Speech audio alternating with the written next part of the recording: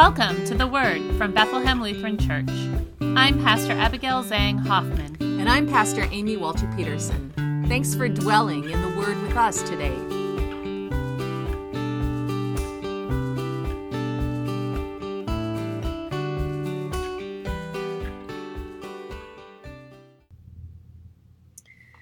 Today's Gospel comes from Matthew, the 15th chapter, beginning with the 10th verse.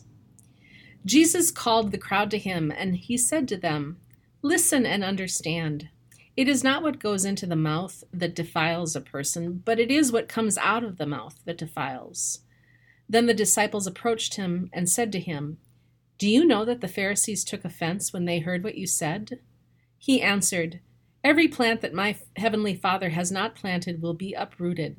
Let them alone. They are blind guides of the blind. And if one blind person guides another, both will fall into a pit." But Peter said to him, "Explain this parable to us." Then he said, "Are you also still without understanding? Do you not see that whatever goes into the mouth enters into the stomach and goes out into the sewer?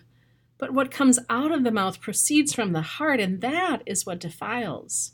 For out of the heart come evil intentions, murder, adultery, fornication, theft, false witness, slander. These are what defile a person, but to eat with unwashed hands does not defile." Jesus left that place and went away to the district of Tyre and Sidon.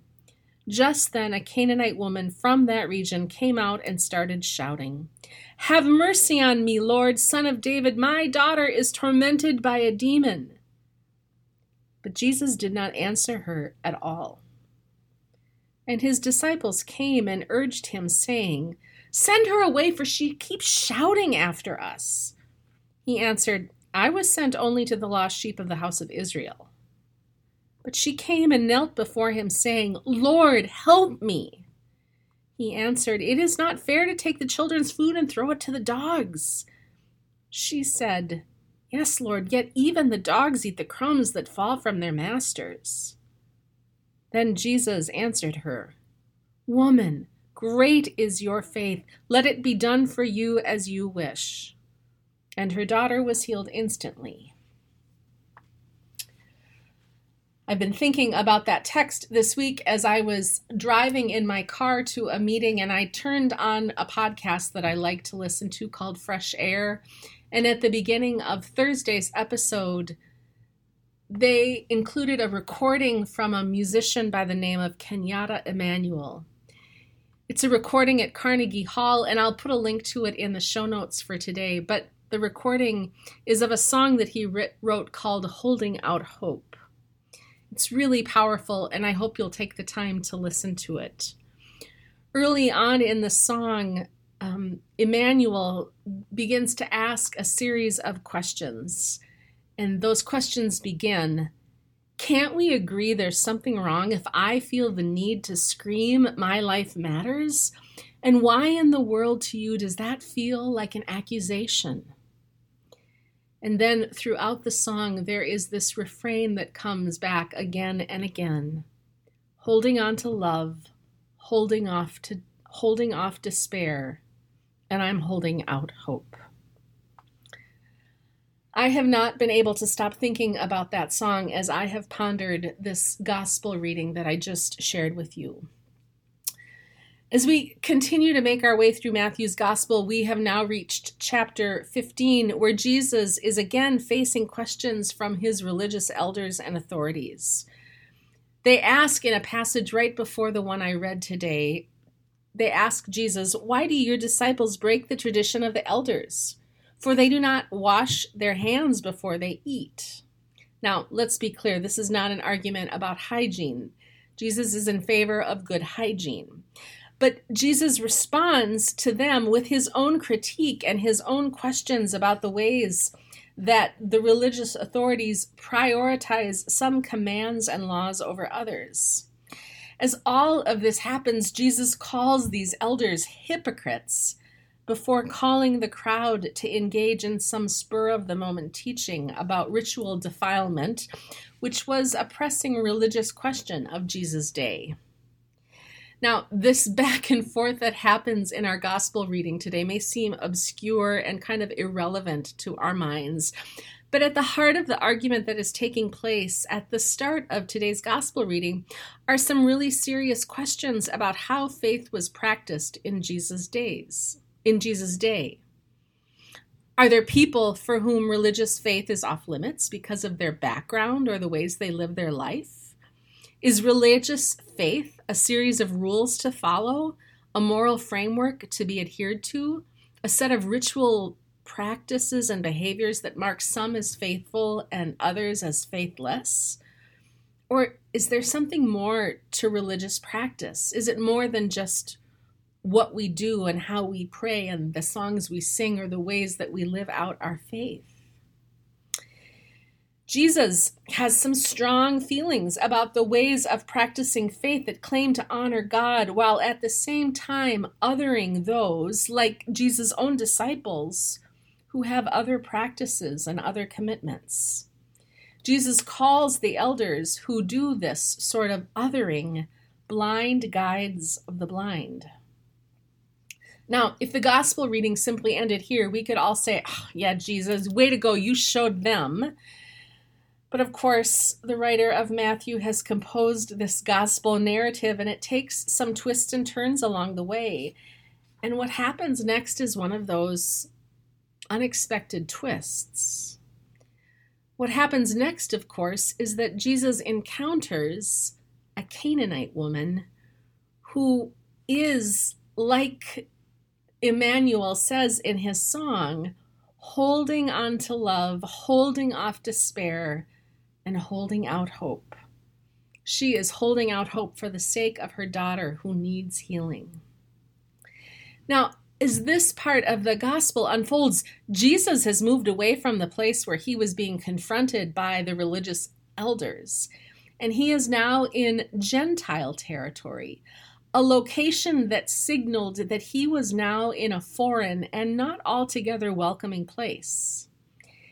And here, Jesus ends up being confronted again. But now he is confronted by an indigenous woman of the land who is demanding mercy for herself and her daughter. Make no mistake, this Canaanite woman was a religious other, just like Jesus' disciples had been othered in the previous passage with their religious elders. In the culture that shaped Jesus' upbringing, Canaanites were pagans who had been cursed since the days of Noah. Their only worth was as slaves. As a Canaanite, the unnamed woman in today's gospel was not a descendant of one of the 12 tribes of Israel, which meant that she worshiped in different ways than Jesus and his disciples. We don't know what she had heard about Jesus or what she knew about his power. But when she comes into the scene in today's gospel, she is one of those others who is demanding Jesus' attention. She simply won't take no for an answer. Matthew tells us that she shouts. She shouts to the point of distraction for Jesus' disciples who want him to do something that will shut her up and leave them alone. She shouts in resistance when Jesus insults her.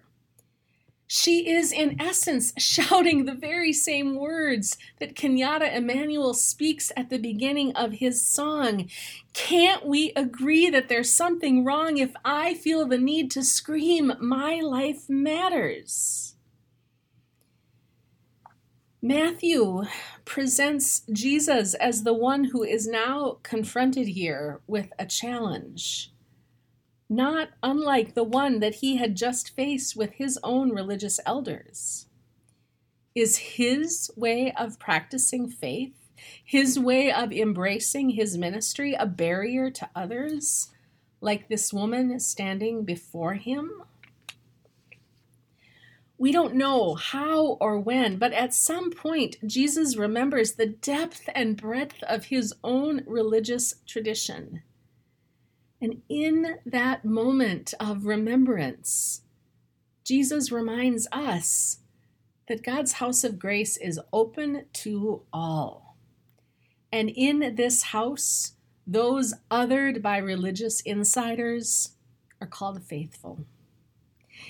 In this house of grace, what we know or what we think or how we've lived or where we're from doesn't determine our place in eternity. In this house of grace, an indigenous Canaanite woman's life matters. In this house of grace, Kenyatta Emanuel, a formerly incarcerated man, no longer has to scream, "My life matters." In this house, all who stand shouting, "My life matters," are heard and received as beggars in need of God's mercy. And that includes you, and that includes me. And notice that it's not just that Jesus responds to the persistent demands of that Canaanite woman. He actually acknowledges her faith. This unnamed woman, an outsider to the religious institution of the day, is the one whose faith is commended. Jesus says to her, in effect, yeah, your life matters. Your humanity matters. You belong within God's household of grace and mercy. Today's gospel functions, it seems to me, as a caution to all of us who stand in some role of authority within the church. I mean myself, but really I mean any in the church who have the ability to say that some belong and some don't. And I think today's gospel invites us to ask ourselves some questions. Where are the places where we have become the ones who other? Where do we hear ourselves speaking the words of the disciples, "Send them away, Lord"? Where would we like to limit the availability of God's grace and mercy? And where are we apt to build boundaries that restrict God's generous mercy? The Word of God revealed in Matthew's Gospel for today makes clear that God's capacity for mercy and grace is bigger than even our broadest vision of God's openness. There is an old hymn that's called "There's a Wideness in God's Mercy." And the third verse of that old hymn says these words: "For the love of God is broader than the measures of our mind, and the heart of the eternal is most wonderfully kind.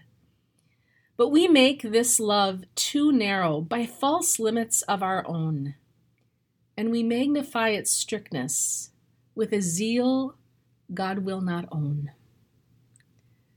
God's zeal is for all who are crying out in this world to find a place of grace and mercy within the arms of Jesus. And when we are the ones who are helping to open the way, we are following the path of Jesus, our Savior.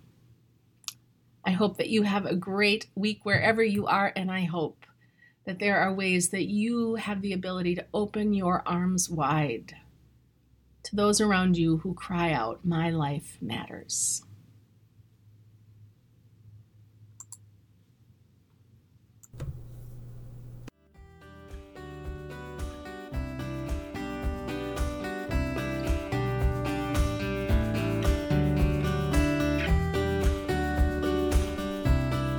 We hope you've been fed by the word this week. Don't miss an episode. Be sure to subscribe wherever you listen to podcasts. And share your feedback with us at theword@blcfairport.org. And if you'd like to learn more about Bethlehem Lutheran Church or support the ministry we share, including this podcast, please visit www.blcfairport.org.